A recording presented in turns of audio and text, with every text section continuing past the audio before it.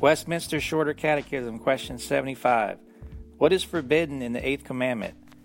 The eighth commandment forbiddeth whatsoever doth or may unjustly hinder our own or our neighbor's wealth or outward estate. Scriptures are 1 Timothy 5:8. But if any provide not for his own, and especially for those of his own house, he hath denied the faith, and is worse than an infidel. Ephesians 4:28. Let him that stole steal no more, but rather let him labor, working with his hands the things which is good, that he may have to give to him that needeth.